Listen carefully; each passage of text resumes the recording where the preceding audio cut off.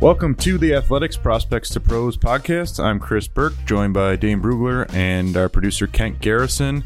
Just a couple quick notes before we get going and put the college football season to bed here. If you don't have a subscription yet to The Athletic, you can hop on theathletic.com/prospects to pros. Get 40% off. That gets you access to all of our podcast network, including those behind the paywall, and then everything on our site. Everything. Dane's draft coverage, all the NFL coverage, college football, whatever you want. So make sure you head over there. And then if you missed our episode at the end of last week, we hit on Dane's latest big board for the 2020 NFL draft, and you can go back and check that out as well. So welcome in, Dane here. And LSU, your national champs, a little less dramatic in the fourth quarter than maybe we would have liked as viewers. But Dane, your thoughts on that game against Clemson? Yeah, and LSU coming out as national champs, I think that's what we expected. Clemson jumped out to that quick lead, and we thought, okay, this is going to be a close game. But, I mean, I think all along the thinking going in was until Joe Burrow has a bad game, you know, like it's just I'm not going to bet against him. And I think that's what most people thought. And, I mean, that's how it turned out. And give Brent Venables credit because – like LSU, they like to run a lot of 5-man protections, and so it's a lot of empties. Joe Burrow with his mind and his feet is be able to get away with that all year because he understands where the pressures are coming from. He knows where his outlets are. He can pre-snap identify the voids that are going to develop downfield.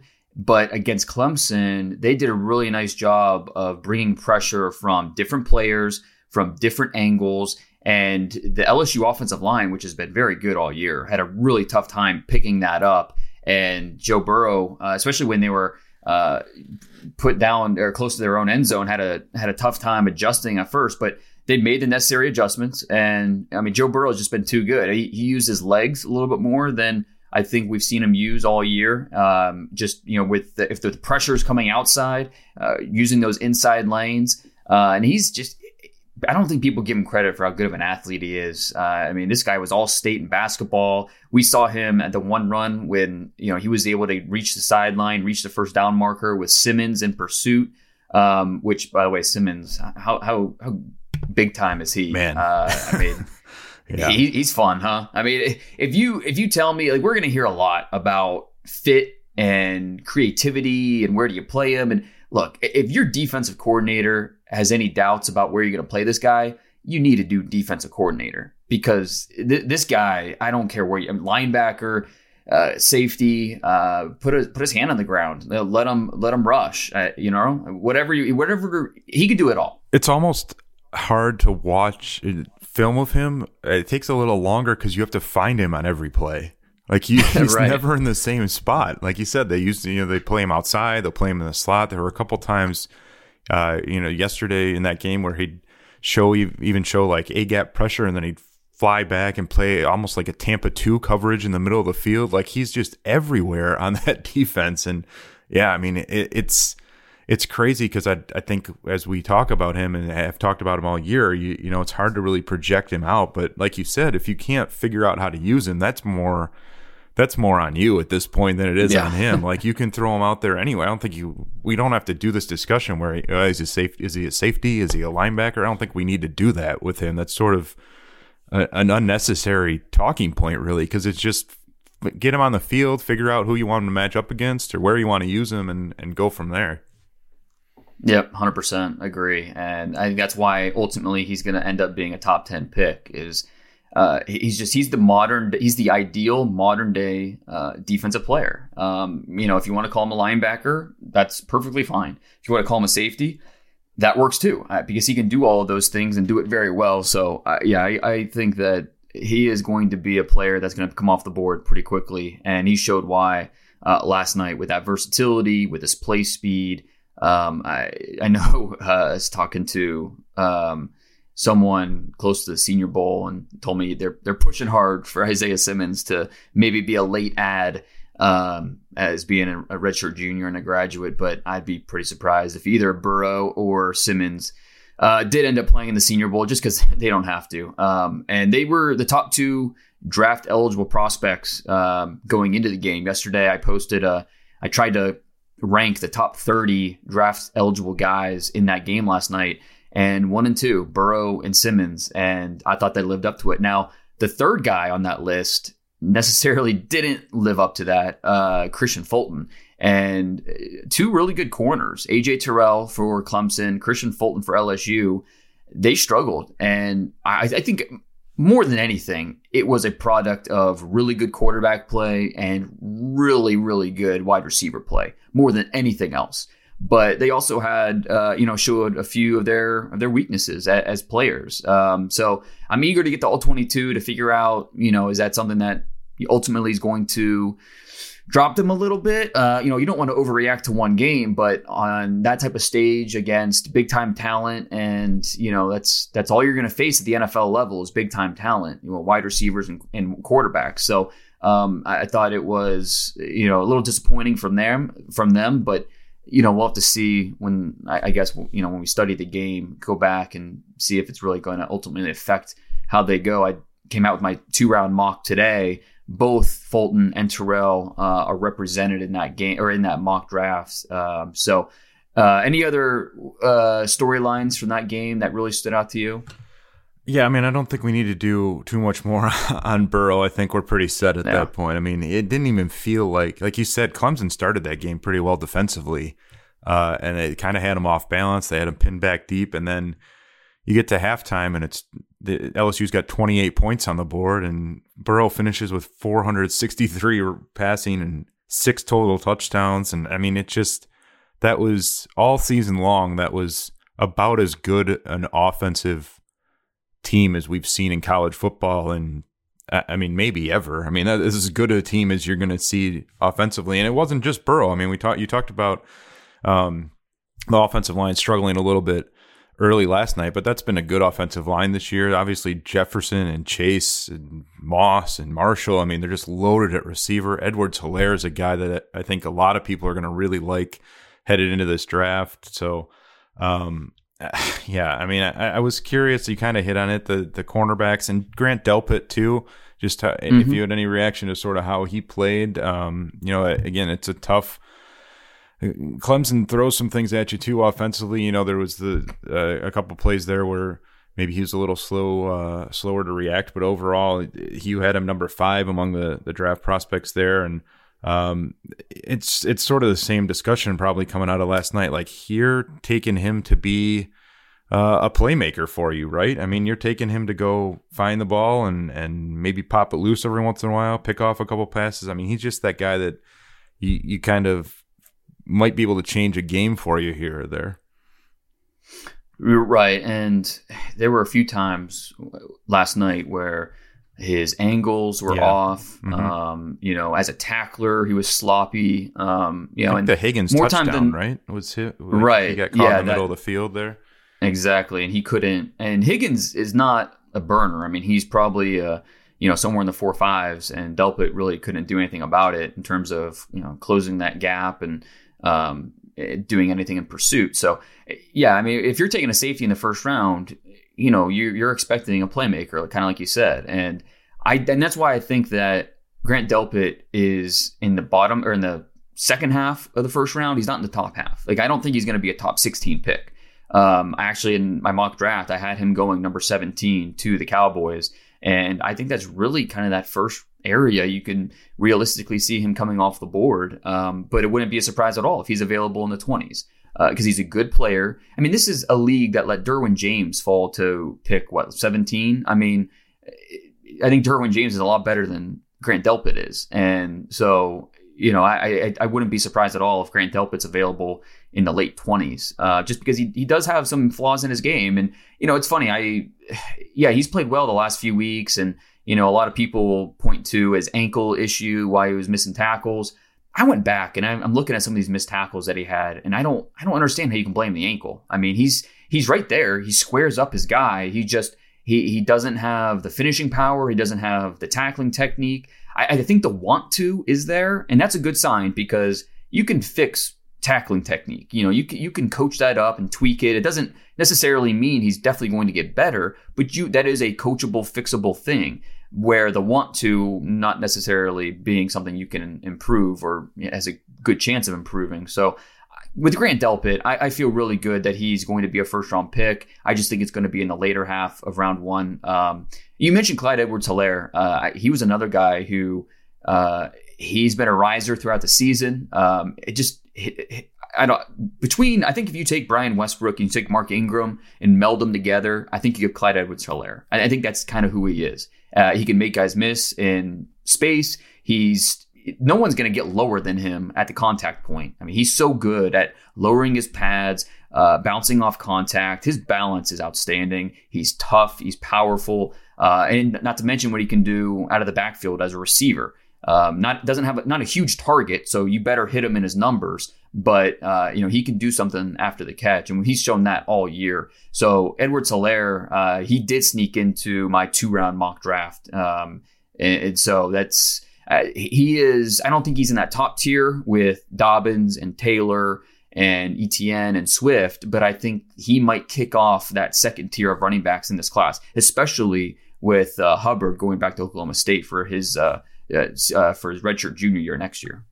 Yeah, and we can get into that a little bit too, but a little surprising there. Najee Harris went back too, so the running back class got thinned out a little bit since last time we talked. But I mean, yeah, Edwards-Helaire had 110 yards on the ground. He had 5 catches for 54 yards, and that's like you were just saying. I mean, he's a guy that you can put out there in pretty much any circumstance and expect him to get you some yards.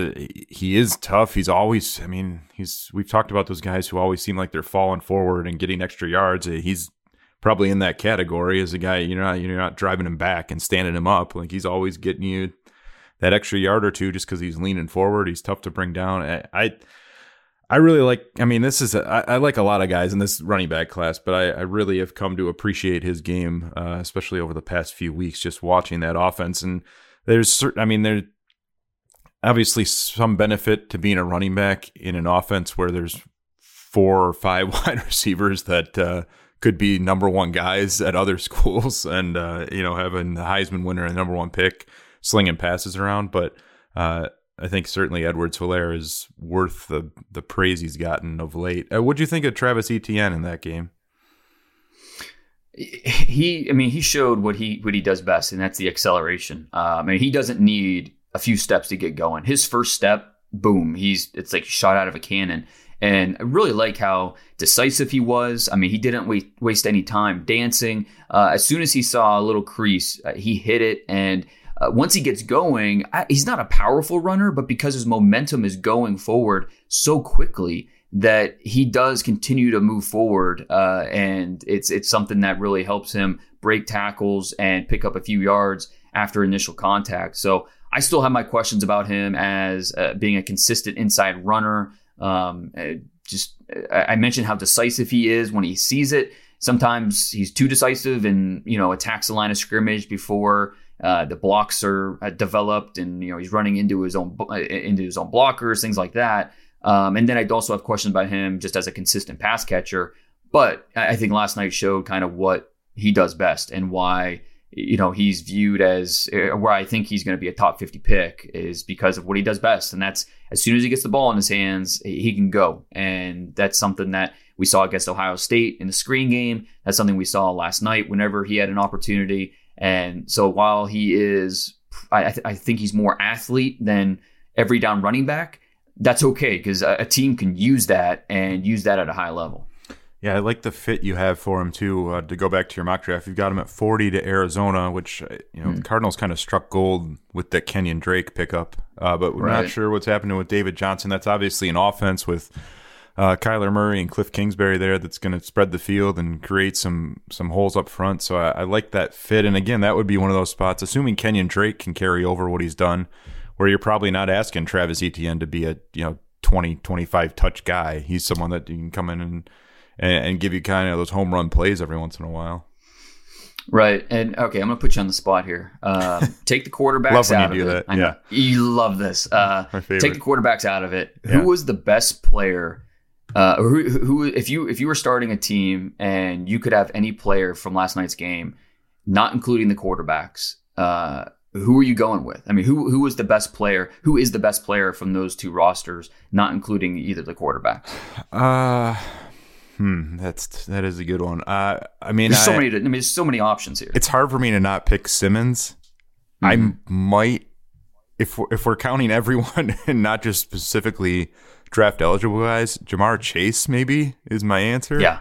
I mean, I think. No, yeah, is that right? I get it right? That's exactly what I was kind of. I do think it would be between Chase and Simmons. I think we're on the same mindset there. Chase is. I mean, he plays the position like he's a 10-year pro already. Just that some of the subtleties that he has at the top of his routes. He's got speed, he's got toughness. I mean, he should have had another touchdown. Had that drop that Burrow just plays perfectly. I'm with you. I think it would be hard to pass on Simmons, but I think my answer would be Chase as well, just because of everything he offers. And again, only a true sophomore. So, we'll be talking about him at length a year from now as probably wide receiver 1 in the 2021 class. He's a pretty special guy. Are we overlooking Derek Stingley? And yeah, exactly. I think he's definitely worthy of that conversation. He's one of the reasons, we saw a lot of Stingley this year is because teams stayed away from Fulton on the other side. And then Clemson did the opposite. They stayed away from Stingley, and it's understandable why. He was locked down all night, and he did a terrific job. So yeah, I mean, I said it a couple months ago, but Stingley, if he was eligible, he would be a starting corner in the NFL right now. I have no question about that. And so I think he would put up a good fight to be Simmons, Chase, Stingley. I mean, I think there's a few other names you could possibly talk about, but I think you're spot on. Those are probably the top 3. It's kind of crazy. I mean, Joe Burrow's we're pretty certain going number 1 now. Jamar Chase, probably very good chance to be wide receiver 1, at least headed into the conversation next year. And then Stingley, a long way from when he'll be draft eligible in 2 years. But I mean, we could be talking about a pretty good run of top 5, top 10 picks coming out of LSU over the next 2-3 years here. Yeah, no question. And and that doesn't even include the guys that are still going to round out the first round. Like Christian Fulton's still a good chance to go in the first. Grant Delpit, I think Chason. There were times where his speed was just too much for that Clemson offensive line, and his ability not only to bend the edge, but he can retrace, he can chase down, his hustle. Those types of things that affect the play on any given snap. So I think Chason's right there in that first round mix. So yeah, there's a lot of NFL talent on that field last night, and a lot of them we'll see drafted upcoming in April, but a lot of them would be down the road as well. Yeah, and like I said, LSU national champs. Maybe not quite the game in the fourth quarter we thought we were going to get. I still, LSU Ohio State would have been fascinating too, just to see how that would have played out. Just going back as we sort of wrap college football season here. Do you have a bowl game or two that was your favorite this year? I think that the game last night was obviously fun, just because it's just so easy to appreciate talent that were on both sides of the ball. And I think it's really easy to appreciate good quarterback play. And for 2.5, 3 quarters, Trevor Lawrence was pretty good. Now he tailed off in the second half. I don't know if part of that was just he was pressing too much. Clemson's not used to playing from behind in the second half. And so I don't know if maybe that got to him a little bit and he, tried to put too much on his shoulders and it didn't work out. So, but in the first half, we talked two really good quarterbacks and then all the talent around them. So, I mean, it's hard not to go with the game we saw last night and how, just because it's from a talent standpoint, it's just really good versus really good. And one other name I did want to mention, Patrick Queen, the linebacker who was the defensive player of the game for LSU. He's a guy that's really been ascending all year. He did a nice job when he kind of really stepped into that role against Texas. Made a few really nice plays against Alabama, and he did enough over the second half of that year to make my top 100. I think he was linebacker 5 on my board. And so if he comes out, he's only a junior. So if he decides to come out, he could add a little bit of linebacker depth on that in the day 2 range.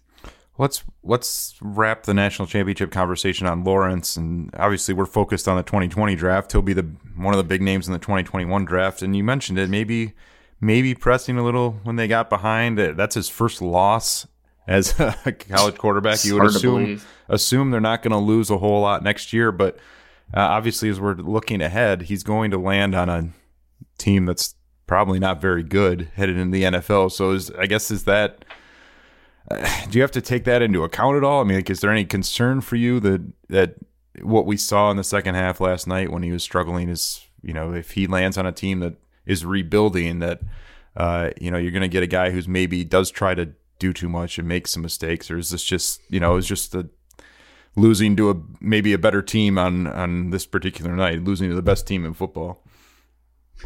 Yeah, and I think it's all that is the fact that he's only a sophomore. I think there's so many variables that go into it, but I mean, it's good that he has. I mean, it's obviously no Clemson fan should be happy with the result, but it's good that he has these moments of adversity because you want him to see him push through it and power through it and be better because of it. So what Trevor Lawrence has done his first 2 years has been great. But let's be honest, he's going to be drafted based on what he does as a junior. And it's going to be interesting because he will have talent around him, no question. Mari Rodgers and Justin Ross are coming back. They've got other wide receivers ready to step up. But no more Travis Etienne. And they lose 4 of the 5 offensive linemen. I'm pretty sure. I think 4 of the 5 are seniors. So they get left tackle back, Jackson Carman. But the offensive line is going to be a little depleted. And so they're going to have a lot of bodies to fill. That could mean more pressure on Trevor Lawrence to maybe use his legs. And so eager to see going into next year, how that works out. Someone did ask me during the game, and it's just a really interesting question. It's moot because we'll never know. There's no right or wrong answer. But if Lawrence were eligible for this draft, who would be the number 1 pick? Is it Burrow, who's going to be a 24-year-old rookie, or is more developed at this point in terms of playing the position mentally, or do you go with the more physical talent, the guy who's bigger, more athletic, and you're banking on him just becoming a more polished player, who just has more tools to work with, but he's also much younger. And so if he were in this draft, and we know NFL teams, they love upside, they love the physical traits. And so I don't think it'd be a slam dunk where every team would definitely take Burrow or every team would definitely take Lawrence. I think it'd be pretty split. I think some teams would prefer the more polished player that you have a better idea of what you're getting with the Joe Burrow, but there are absolutely some teams that would bet on the upside of Trevor Lawrence and go that route. I mean, what do you think?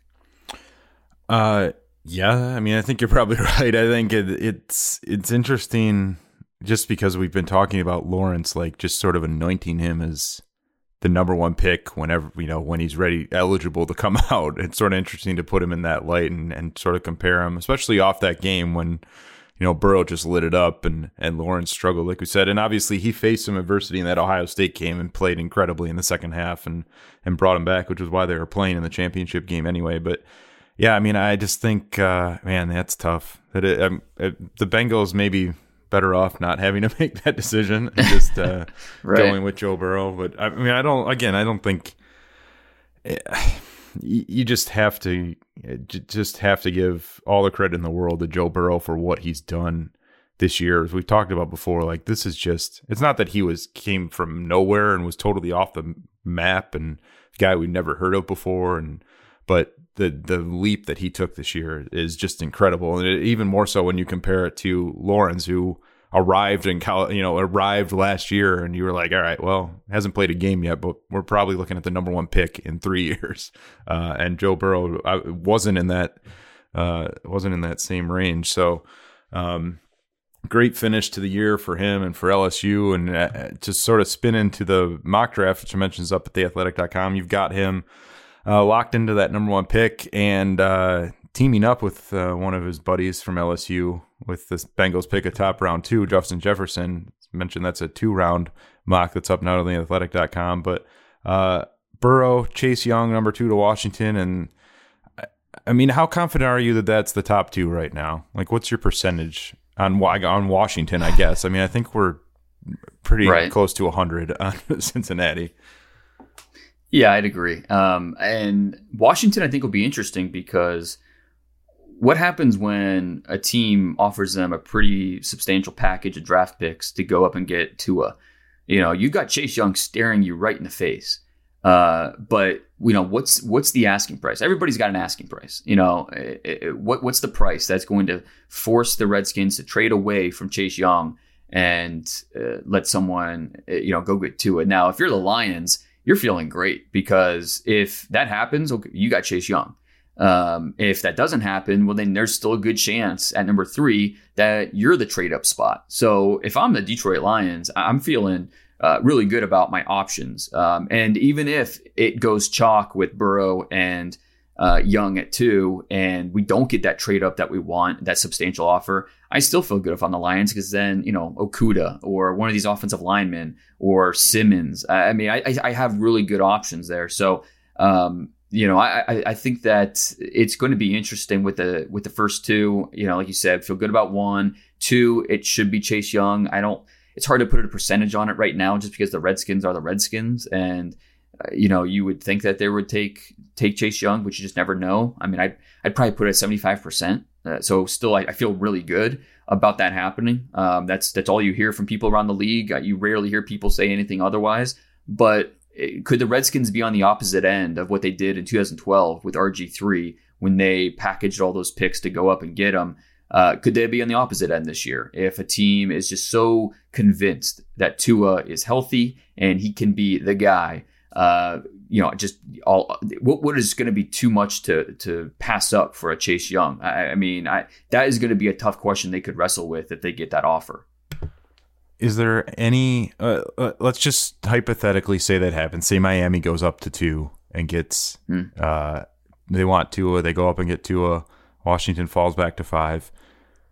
Is there any universe where we see a team then do that at number 3 to make sure they get Justin Herbert or whoever is quarterback 3? Like, is there any possibility we see a huge run on quarterbacks right out of the gate because we've hit on the half dozen or 10, 8 teams that maybe could need that franchise guy, and if Burrow goes 1, Miami goes up and gets 2 right away, and then your Carolina or your whatever those handful of other teams that we've hit on, Las Vegas, Indianapolis, like, is there a team in there that maybe says, all right, well, we can't wait 10 picks. We got to go get someone. And we see that 3rd quarterback go in the top 5. Well, history tells us that in order to get your quarterback, you have to trade up. The last 4 years, we've had 10 quarterbacks drafted in the top 10 picks. 7 of them were acquired with a trade up. 2 of them were the number 1 overall pick, so they didn't have to trade up. So, and then the other one was Daniel Jones, who the Giants, they never trade. So they sit there, and Daniel Jones was there for him, and they drafted him. So, history tells us that there's a good chance that in order to get your quarterback, you have to trade up and get him. And so, yeah, it could be interesting, especially, with the Chargers sitting there at 6. The Panthers at 7, if a team like the Colts or the Raiders or the Bucks or one of these other teams that are kind of in, no man's land when it comes to the quarterback position, if they are sold on, say, Justin Herbert and they're just totally out on Love or Eason or Fromm or some of the other options, then you can't rule that out. And, the Lions, it's really up to them. I mean, I don't think that, because if you're the Lions at number 3, you still have to feel good about, okay, say it's the Panthers. They want to get ahead of the Chargers. You still feel pretty good about who you can get at the 7th pick. Whether Simmons falls to you or Derek Brown's there, or could Okudah fall, or one of these offensive linemen, you still feel really good about who could be there for you. Plus, you pick up a 1 next year and a 2 this year, or whatever it ends up being. So, yeah, I mean, you can't rule that out. And that's what makes the draft fascinating, is because we're going to have, we could see some movement at the top with, as they jockey for positioning for these quarterbacks.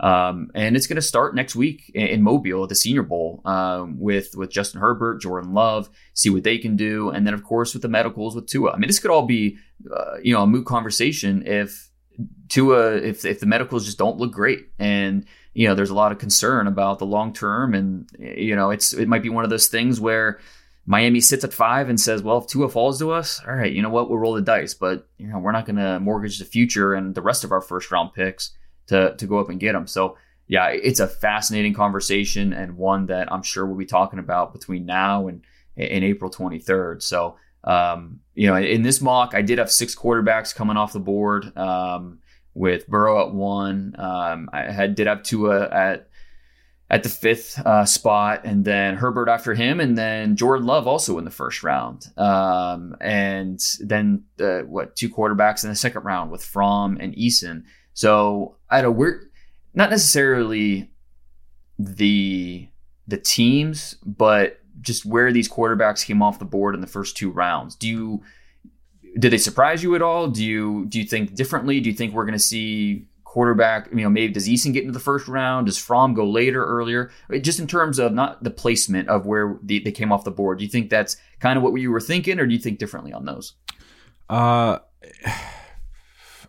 have a hard time pushing either of those round 2 guys into the first round, Fromm and Eason.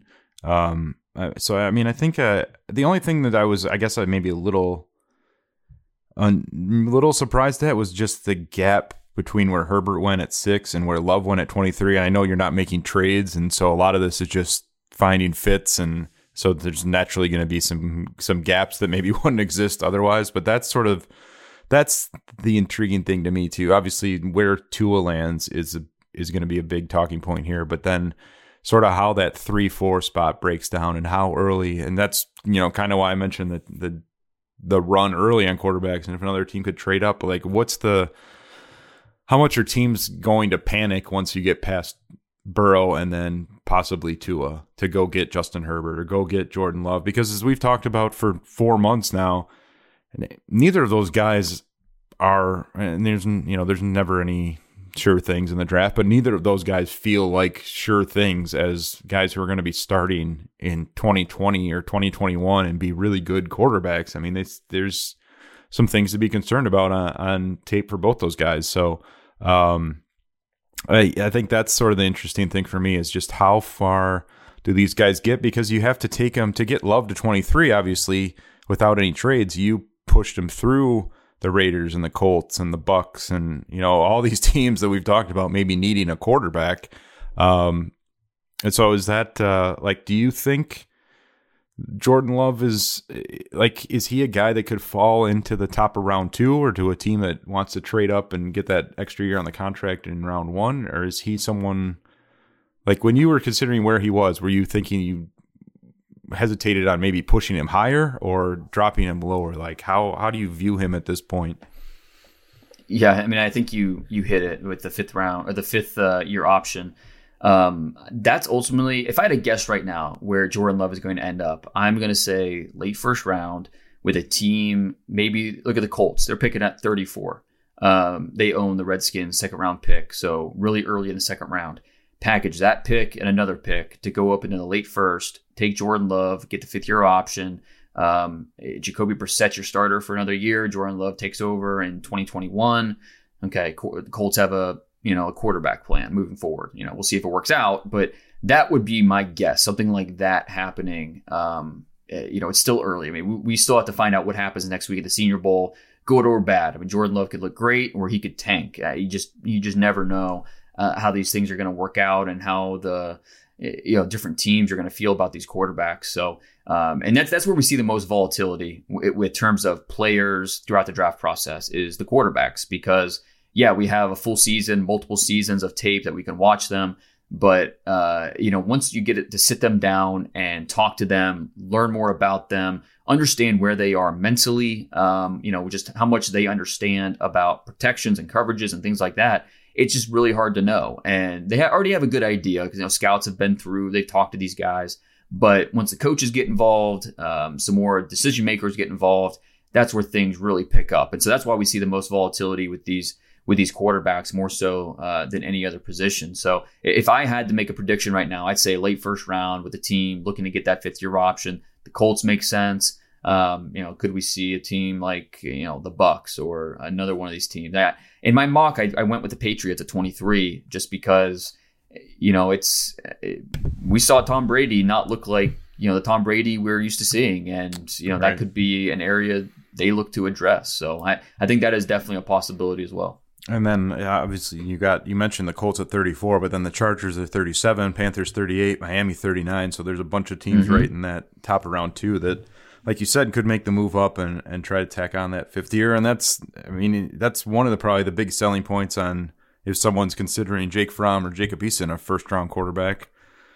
That's probably one of the big arguments in favor of it, is that you could get those guys at 30, 31, 32, either on a team that's already a Super Bowl contender as sort of insurance, or you get them, someone coming up and grabbing them. I don't want to give away the whole mock draft. You mentioned we have Okudah at 3, Jedrick Wills at 4, man. Tua at 5. Was there anyone that was, I guess you were surprised yourself that you got into round 1, or anyone that you think people are going to sort of raise an eyebrow at being in this first round of your mock? I do think there were a few names that might surprise some people. I had Zach Bond, the linebacker from Wisconsin, get in there. Love Zach Bond, everything that he offers. I mean, he can do everything you want out of the linebacker position. He can cover, he can blitz, he can stop the run.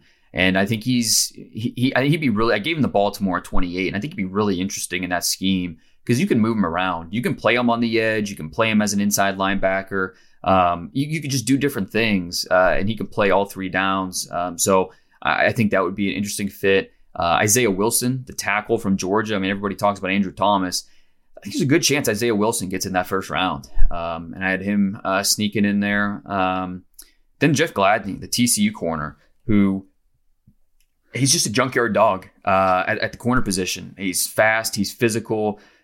Really eager to see him next week at the Senior Bowl and those one-on-ones to see how he does against, Brandon Ayuk and Michael Pittman and some of these, the better wide receivers this senior class has to offer. And then, in the second round, I thought there were, there's some interesting names in there as well. I managed to get Clyde Edwards-Helaire in there, like I mentioned.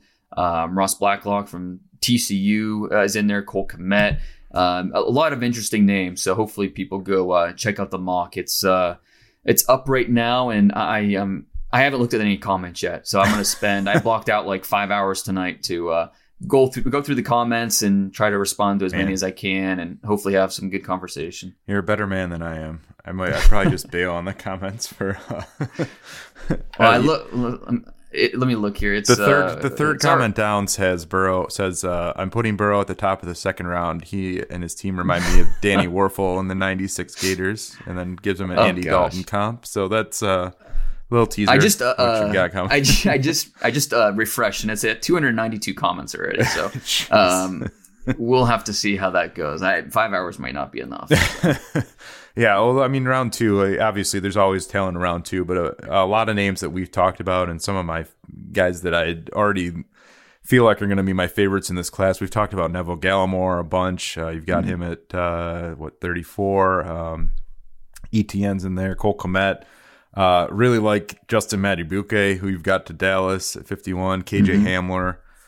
Damon Arnett. Yeah, there's a lot of talent to be had, obviously, on day 2 of this draft. So... and let me ask you real quick. You have the Lions covered, obviously. What do you think about DeAndre Swift at 35 in the early second round? I don't know. I'm not sure what kind of reaction I'm going to get from Lions fans about that one. But what do you think? Yeah, we chatted about this a little bit, and then I mentioned it when I was tweeting out your mock today, and I'll say the reviews were mixed on the idea, but I think that, the argument that I made there is that I think that, ever since Matt Patricia got hired, he's stressed that he thinks to win games in, December, January, you need to be able to control the clock and control the tempo and run the football. And sort of looking at what Tennessee did in, they didn't have the talent that Baltimore had, but they won that game because Derrick Henry was great, and they were able to just control things that way. And I think that's the way the Lions would like to win. And I don't know that. I think, to me, the Kerryon Johnson, I think, is a good NFL running back, but I think I like his future a lot more if he was 1B and you had that 1A guy to handle it. So that, to me, makes a lot of sense. And I think it particularly could be a fit if they're trading back and, like you said, they're picking up an extra second, or they're picking up a couple extra picks on day 2, because then you can go after a spot where maybe you have something not necessarily set in stone, but that you feel okay about. Maybe you can do, grab one of those almost luxury picks. But I think that makes sense. I think I think people will be angry if they didn't take defense or an offensive tackle or something there. But for the value and for the type of team they want to be, I think it makes sense. And yeah, again, I like this running back class a lot. So I don't, to get Edwards-Helaire at 63 feels like a pretty good value to me too. That's where you had him with the Seahawks. And that was tough with the running backs, is to figure out, what the best fits. And so, the Lions at 34, ETN, you mentioned, going to the Cardinals at 40. Yeah, Jonathan Taylor, 47 to the Falcons, which, again, on the surface, it doesn't seem like the biggest need for the Falcons, but at that point in the draft, what he could mean to that offense could be huge. And so, I think it's a possibility. And that's the point of a mock draft in January, is to look at different scenarios, look at what possibly could happen. There's still so much that's going to fluctuate and change between now and April, that it's not necessarily trying to nail every pick. It's just trying to look at possible scenarios of what could happen. And so that was the goal with this mock. Yeah. I don't know if the comments necessarily got that angle. Yeah. Expecting you to go 64 for 64 here, but I wish you luck picking through those when you do it. Yeah. Anyway, so well, that's up. If you haven't got the subscription yet, obviously go to theathletic.com/prospects to pros. You can get 40% off, and that gets you access to Dane's mock and Dane's draft guide in a little while when that drops. It does, yeah, pretty soon. And hey, real quick, I wanted to mention, this is Shrine Bowl week. One guy that will not be playing that was supposed to be is Tyler Johnson, the wide receiver from Minnesota. I've got a lot of questions about what's going on with him. I'm told that it is nothing injury related. He chose to pull out. He chose not to participate and to focus on his training for the combine. And so it's not getting called up to the Senior Bowl, at least yet. That's not the situation. It's not an injury related thing. It's just purely his choice. And so, one of the better players on the Shrine game roster, unfortunately, no longer there. And we'll Thursday, our second show this week, which is for subscribers only. We'll get into Dane released his all rookie team, but we'll also tee up. We got the Senior Bowl coming up next week, as Dane just mentioned, the Shrine game going on, all those other All-Star games. There's usually a handful of call-ups from the Shrine game to the Senior Bowl, so we'll keep an eye on guys that are performing well in practice down there. But like I said, we'll tee up the Senior Bowl. We'll have a bunch of content from you down in Mobile next week. It's always a fun week, always kind of a hectic, crazy week. Feels like there's more and more people show up at those practices every single year. So it's always interesting to sort of pick everyone's brain and watch those guys in person. But man, another college football season in the books. Yeah, it's sad. Yeah, it's always a long wait from the end of football season to when it starts up again. It feels like a long 7 or 8 months, but we'll get you through it with a lot of draft talk, though. So. Yeah, for sure. And like I said, we'll be back Thursday with our next episode, and then we'll have you covered from Mobile next week at the Senior Bowl. So for Dane Brugler and our producer Ken Garrison, I'm Chris Burke. Thanks for listening, and we'll talk to you soon.